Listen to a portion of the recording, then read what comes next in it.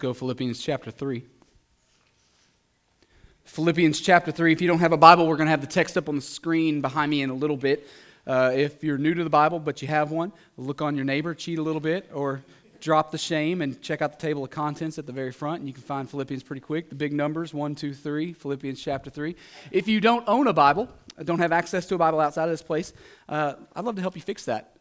We value God's Word here. We believe that it has the ability to convict of sin and draw people to repentance. We believe that it's the primary means by which God reveals himself to a fallen world. We believe it's effectual and does what God intends it to do. And so the pastor in the room gets to say, hey, read your Bible. It'll do something, all right? Because it will. And so if you don't have a Bible outside of this place, I got a case of them in the office. We can do something about that. We also, coincidentally enough, have a Lost and Found out in the hallway. And if you want a really nice Bible, there's some out there. You just have to scratch the name off, but it'd be good. There's some fancy ones out there. You think I'm kidding. I'm not. We need somebody to take those Bibles home. Philippians chapter 3. We're in the middle of a series that we're calling On the Same Page. The premise is pretty simple, pretty self-explanatory. We are walking through major vocabulary words in the life of the church. Words like worldview and sin and gospel and baptism and worship and mission and all these kinds of things. And so we are firmly planted in that series. I think it's been valuable. The reason why we're doing it is because we got people from a bunch of different backgrounds in here, myself included. I'm one of the newest people here. You may have noticed that I sound funny when I talk. All right, and so we have different cultural backgrounds, different experiential backgrounds, different ethnic backgrounds, just generationally, demographically. We're kind of all over the place. Even within various Christian traditions, we've all kind of found ourselves in this one room. And so it's important for us when major words that are supposed to carry weight and meaning to us are thrown out in the ether, that we're all kind of thinking the same thing. And so we've been walking through that, and I think it's been valuable. And so we're just going to jump right into it this morning, and we're going to talk about a new word. It's a word that some people hear on a regular basis, and some people never hear. It's just kind of whatever circle you run in. It's the word worldview, and I'm already tripping over my own tongue this morning. It's the word worldview. How many of y'all know what a worldview is? Yeah, see, some people live in the idea of thinking of worldviews, and some of y'all probably never come across it before. But it is a word that, no matter who you are, it absolutely affects everything in the world. All right, so when I say worldview, I want you to be thinking this: new eyes. New eyes. All right, so if you don't know what a worldview is, it's the way you see the world. Brilliant, right? Probably a better definition is it's the construct through which you see the world. Like, let me give you an example. Some people are optimists, other people are. Yeah, and so everything they think about, see, make sense of around them is either positive or negative, right? Some people view everything in the world through the lens of politics, right? Some people view it through art. Some people, every single thing in their life, they are structuring their whole day around how something affects them in an economic sense, right? Or how it affects them in a social sense. A worldview is the thing that you build your life around because it's the thing you value most and makes sense of everything else in relation to. All right, a worldview is the thing you see the world through. Another word that you'll probably hear me say from time to time, and I already said it this morning, is lenses. That's the lenses through which you see the world through. And I've actually got a few sets of lenses up here. I've got my favorite pair of sunglasses. It's hard to put them on with this microphone. I've traveled the world in these babies. They've seen the Philippines. I've sat on a beach in West Africa. I've swam in the Pacific Ocean with these things on. You all probably think I'm amazing. But they've got these are mirrored. I've got another pair that are more brown tint. I'm a big fan of the aviators. I don't do the Ray-Ban style. It's just not my personality. I'm the aviator style guy. And whether you think it looks nice or not, I think I look nice. But when I put these on, everything in the room has this kind of brownish tint to it, right? It affects the way I see. I've got another pair of glasses up here. I went and bought some readers at the drugstore.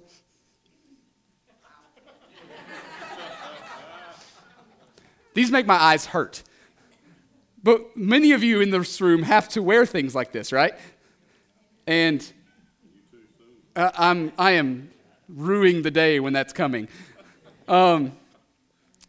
Yeah, you wear these long enough, if you don't need them, your eyes start to hurt, but they magnify things, right? You put them on, and they affect the way you see the world. And for many of you, the text that you're trying to read, right? I've also got another lens up here.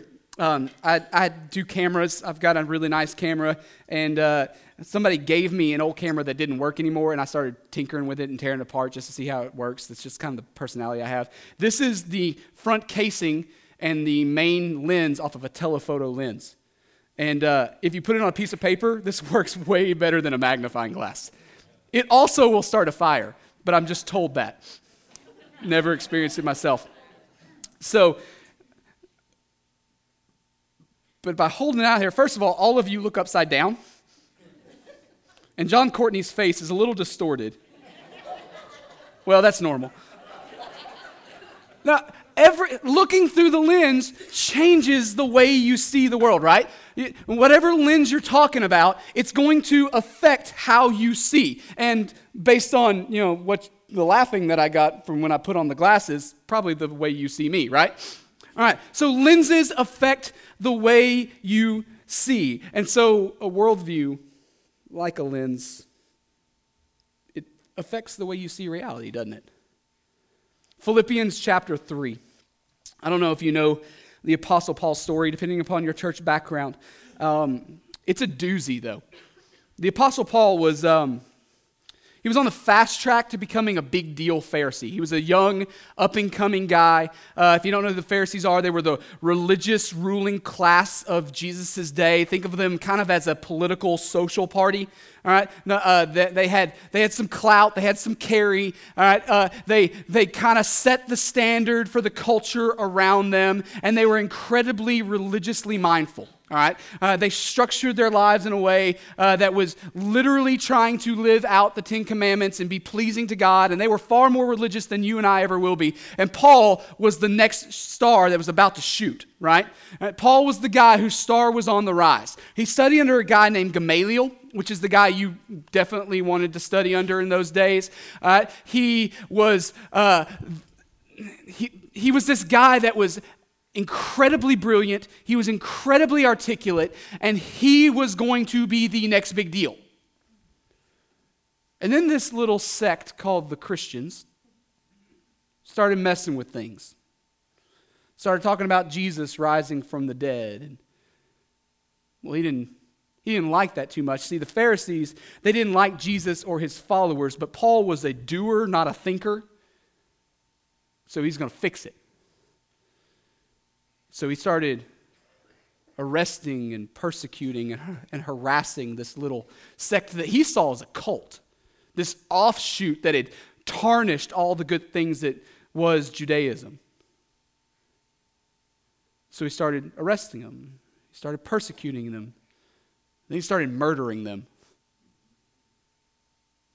Like, to call Paul a terrorist isn't just fair, it's kind of necessary. Paul was the guy, the great persecutor of the early church. But in his head, what was he doing? He was protecting everything he held dear, right? As Paul was on his way to the city of Damascus to persecute some more Christians, he has a little interaction with Jesus. And in a booming voice, and in a bright light that the Bible tells us blinded him, Jesus introduces himself to Paul. He dresses him down. Saul, Saul. Saul was his name before he met Jesus. He changed his name in order to change his identity as a way of saying, I'm a new man. Saul, Saul, why are you persecuting me? And he dresses Jesus down. Basically says, hey, you're on my team now. You know what Paul's reaction is? Okay. There's no dialogue there. There's no, hey, let me sleep on it for a few days, think about it, pray about it. There's not a back and forth debate. Well, there's no deal made of, hey, I'll follow you if you do these things for me. Jesus is like, you're on my team. And Paul's like, yes, sir. And so the great persecutor of the church, the terrorist murdering this tiny little Christian sect, becomes the greatest missionary church planter, protector of doctrine the church will ever know, probably. So what changed? What changed is that Paul caught a vision of something far more valuable than everything else. Philippians chapter 3. Philippi had a lot of good things going on, but one of their issues was this group of people called the Judaizers, Judaizers, who would come in after Paul left the church and start saying, yeah, God's nice and all, Jesus is great, but if you really want to make God happy, you need to do all the things that Jewish people do. Which was opposite of what Paul was teaching in a grace-centered teaching as he planted these churches. But they would wait for Paul to leave, and they would kind of slip in through the back door, infiltrate the group of people. And, hey, Jesus is great, but if you really want to please God, you need to follow the ceremonial washings. And you need to align your diet with the Jewish diet of only eating certain things. If you really want to make God happy, gentlemen, circumcision. So the stakes are high here, right? So Paul begins to address this type of thinking in Philippians 3, verse 1. Let's look at it. Finally, my brothers, rejoice in the Lord. To write the same things to you is no trouble to me and is safe for you. Look out for the dogs. Look out for the evildoers. Look out for those who mutilate the flesh. For we are the circumcision who worship by the Spirit of God and the glory of Christ and put no confidence in the flesh. So Paul's argument here, and in other places that he's dealing with the same kind of problem, because this problem creeps up in all the churches that he's working with, the Paul's argument here is that, hey, that physical sign of God's covenant, and that's what circumcision was, it was a physical marking on Jewish men to say that these are the covenant people of God, all right? So Paul's argument is, hey, you know that physical marking that you have? It's only ever a physical mark. And it doesn't change anything on a heart level. See, what you need is to be changed on a heart level. And that those who put their faith in Jesus, Paul's argument here is, those who put their faith in Jesus, they are spiritually and metaphorically circumcised on a heart level and are therefore the true people of God. He says you can have your physical mark, it doesn't matter. If you don't belong to God on a heart level, who cares? That's Paul's argument here. Look at verse 3 again. For we are the circumcision who worship by the Spirit of God and the glory in Christ Jesus and put no confidence in the flesh. Verse 4, though I myself have reason for confidence in the flesh also. If anyone else thinks he has reason for confidence in the flesh, I have more. Circumcised on the 8th day, of the people of Israel, of the tribe of Benjamin, a Hebrew of Hebrews, as to the law, a Pharisee, as to zeal, a persecutor of the church, as to righteousness under the law, blameless. So Paul here says, hey, if you want to have a little conversation, a little showdown about who's more Jewish, I win. And then he starts listing all the ways he wins. Did you catch him? He says, circumcised on the 8th day. That was the command for Jewish boys to be circumcised on their 8th day birthday. Is that how that works? 8 days old? All right. And so Paul here is not just the guy who white-knuckled his way into religious actions. No, Paul's got pedigree. He comes from a family that followed the rules, right? He comes from a family that did all the right things. Paul came into this game as a blue blood. It says, circumcised on the 8th day of the tribe of Benjamin, a Hebrew of Hebrews, he calls himself. There's some debate over what exactly that means. The camp that I'm in thinks that means that Paul is a pure Hebrew speaker. What language are they speaking in Israel in the first century? It ain't Hebrew. They're speaking Aramaic. And in the trade markets, they're speaking Greek, right? There's a reason why the New Testament is written in Greek, and Jesus and his boys, as they're walking around doing their 3-year public ministry, they're speaking Aramaic and Greek. Aramaic was this kind of corrupted version of Hebrew. It's Hebrew-like, but not. Paul says, hey, when I go home at night in my house, we're speaking Hebrew. Paul's hanging on to the purity of his culture when everybody else is running the wrong direction.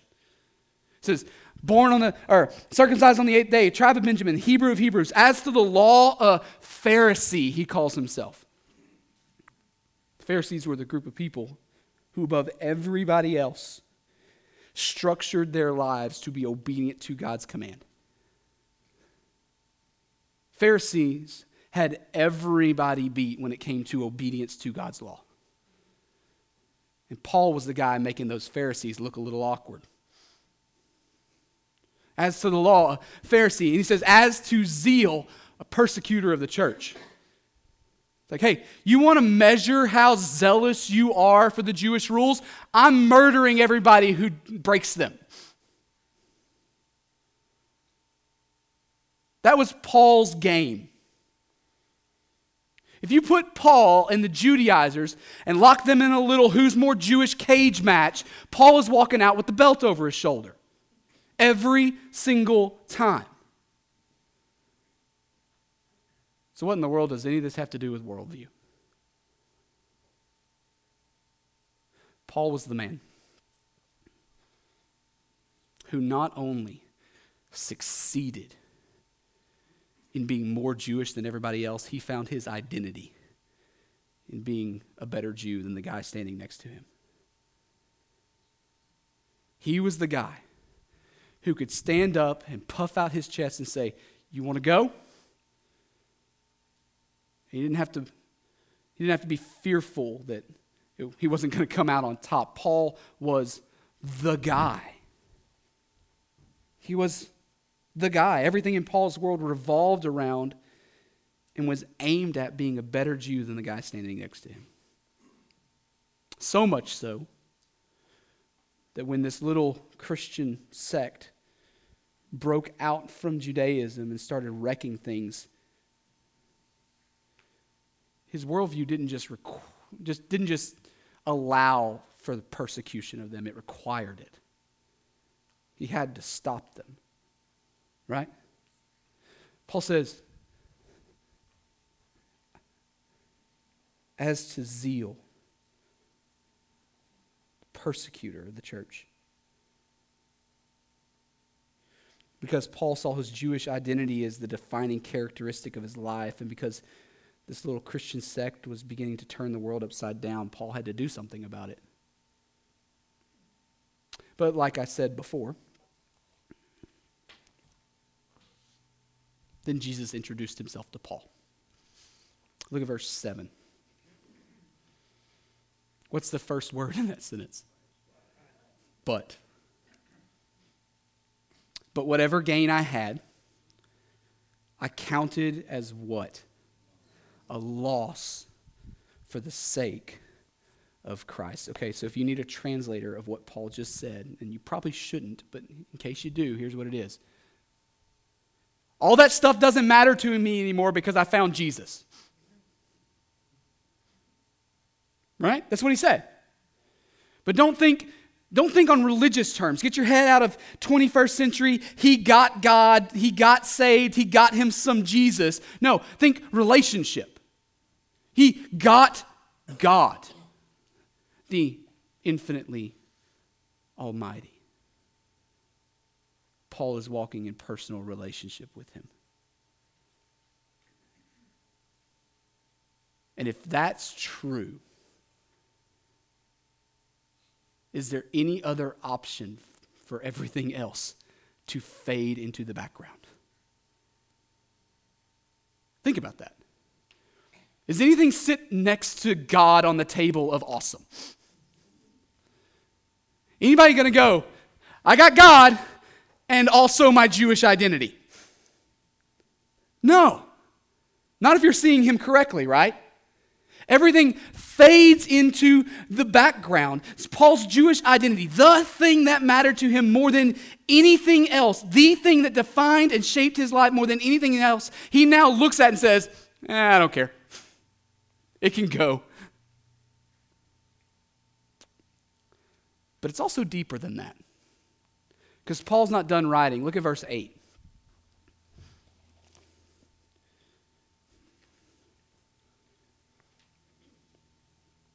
Indeed, I count everything as lost because of the surpassing worth of knowing Christ Jesus my Lord. For his sake, I have suffered the loss of all things and count them as rubbish. Some of your translations may say dung. In order that I may gain Christ and be found in him, not having a righteousness of my own that comes from the law, but that which comes through faith in Christ, the righteousness from God that depends on faith, that I may know him and the power of his resurrection, and may share his sufferings, becoming like him in his death, that by any means possible I may attain the resurrection from the dead. So the things that Paul sets aside because he would rather have Jesus is not simply something that's now less important to him, all right? So according to what we just read in that text, there's more of a distinction there. And there's two Greek words that we need to look at in order to kind of make sense of that. The first one is the word that we translate as counted here. It's the word hegiomai. Everybody say hegiomai. Congratulations, you're Greek scholars, all right? Hegiomai means to reckon. To reckon. That's not a word that we use in 21st century New England. It is a word that you probably saw in a Western movie you watched this weekend. To reckon. Spurs jangling, swaggering out the bar-style doors. The deal is about to go down, right? What does reckon mean? It means to put things right. It means to place things and bring justice and put things in their correct place. That's what a reckoning is. Paul says, I counted all of those things, all those Jewish things that used to define me and shape my life and be the things that I chased after in this world. I counted them, considered them, aligned them to the correct place. Considered them, saw them. You ever had someone or something that you saw in a certain way, put in a certain category, and then let's talk about a person. Like they said or did something. I'm thinking the same thing about your phone right now.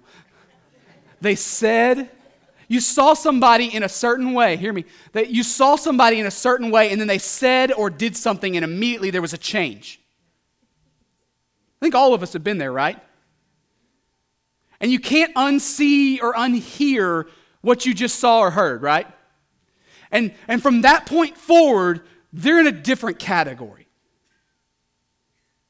That's what it means to reckon. Paul had a moment where he saw something so clearly that all the things he used to hold as his most important things in life shifted and became something else. Paul had a vision of something that was infinitely more valuable than all the things he used to value. Or probably more accurately, Paul had a vision of someone.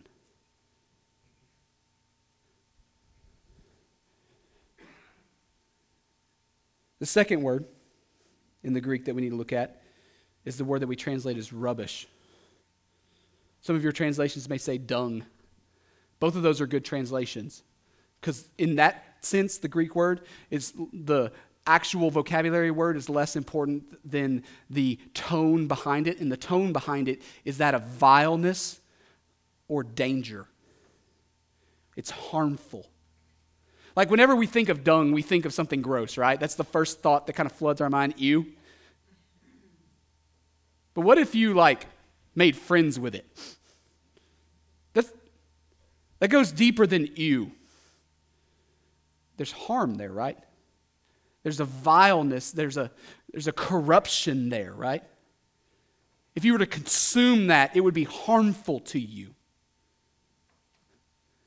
Paul, in an instant, goes, this is valuable to me. This is what I'm chasing after in this world. This is the thing that defines and shapes my life. And in an instant, he sees Jesus, and it moves from the category of most valuable to not simply distancing myself from, but this is harmful to me.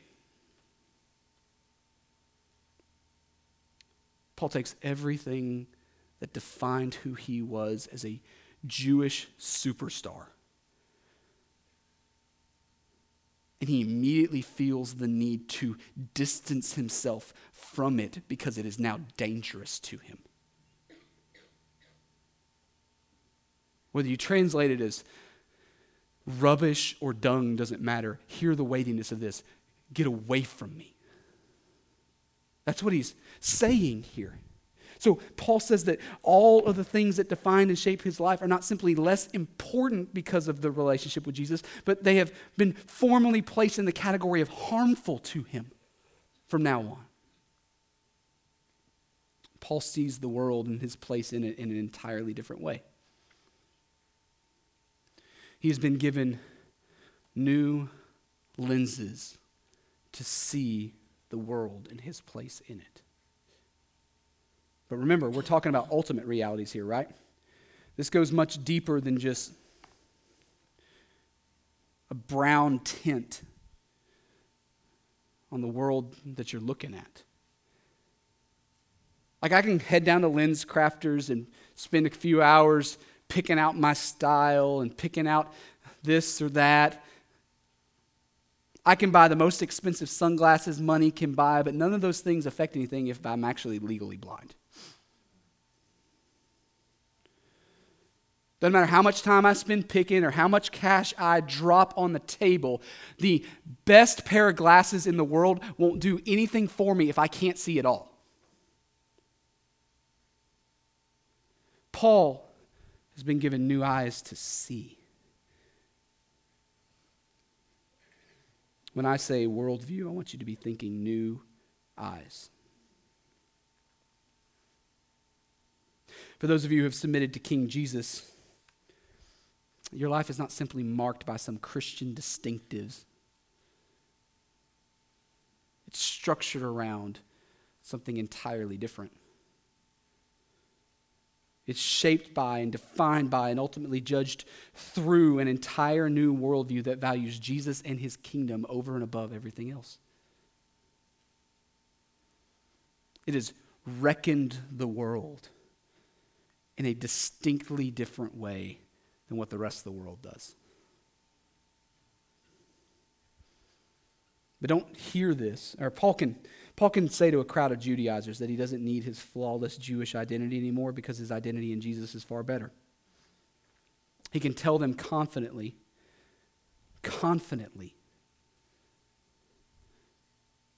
that to hold on to his Jewish identity, and don't mishear me, he invokes it a few times for his purposes, but only ever as a tool. Paul here says that to the Judaizers, listen, for me to hang on to that as if it's important to me is actually a step backwards for me. Paul's been given new eyes to see. And because of that, he sees the world and his place in it in an entirely different way. But don't hear this as a call to white-knuckle your way into a better representation of Christendom. There is a place for discipline. There is a place for what the Puritans used to call the mortification of the flesh, the idea of putting your sin to death. We'll talk about that one of these days. But Paul would have listed effort as one of his former virtues. The thing that changed Paul wasn't a decided effort. What was it? It was a picture of someone better. Hello? It was a picture of someone more valuable, so valuable that he was willingly and joyfully able to set it all down and chase that instead. The thing that changed Paul was a clear picture of who Jesus is. It was a picture that immediately made everything else he was chasing after a problem to be dealt with rather than something to just syncretize and square up to everything else in his life. When I say worldview, I want you to be thinking new eyes. So how do we respond this morning? If you're here and you're a follower of Jesus, can I ask you a tough question? Do you define, chase after, structure your life in such a way that everything revolves around you getting a little bit more of Jesus? And if not, why not? Is there anything that compares to him? I mean, you're selling yourself short, right? Jesus plus this is a sad substitute for Jesus. You're failing yourself here. Do the people around you that you live with, work with, go to school with, whatever your world is, do they see from up close and from a distance somebody who has reckoned things differently than they do? Someone who sees the world through the lens, through the worldview of Jesus is better than everything else.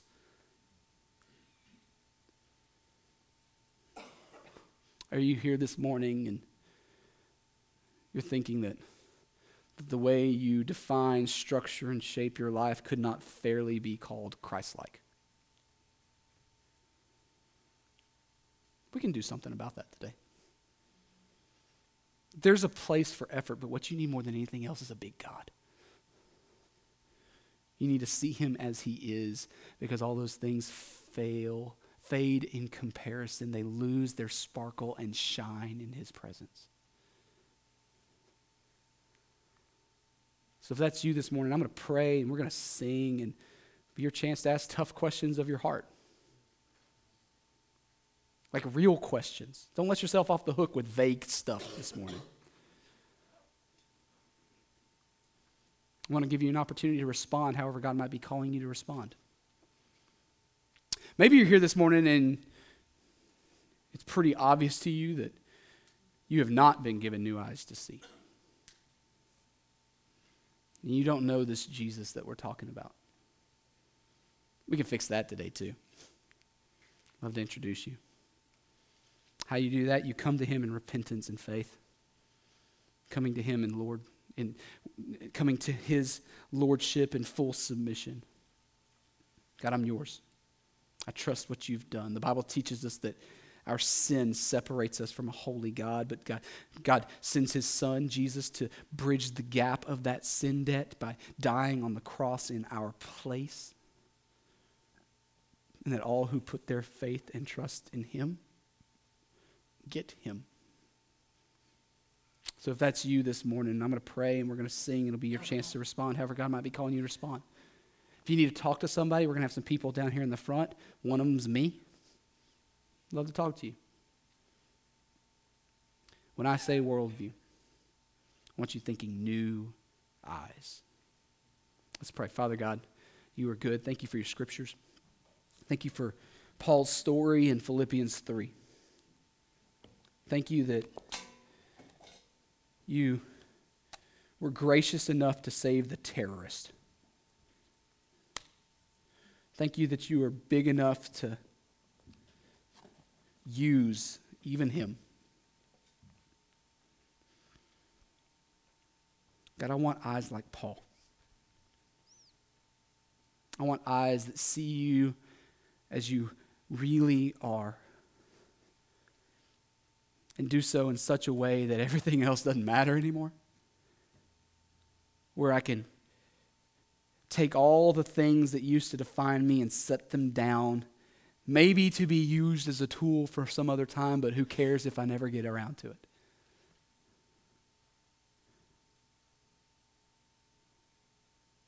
Even be willing to to lay down my life itself because you are worth more than even that. Oh, that I may, by any means possible, attain the resurrection of the dead. God, our hope and our prayers that every person in this room this morning, myself included, we get a clear picture of who you are, because when we see you for who you are, we will never be the same. So show yourself to us this morning. Stir in us decisions for your glory this morning, God. And as we sing and as we pray and as we get ready to participate in the Lord's Supper, would you remind us of your bigness and your love for us and what you have done, God? So in your name we pray. Amen.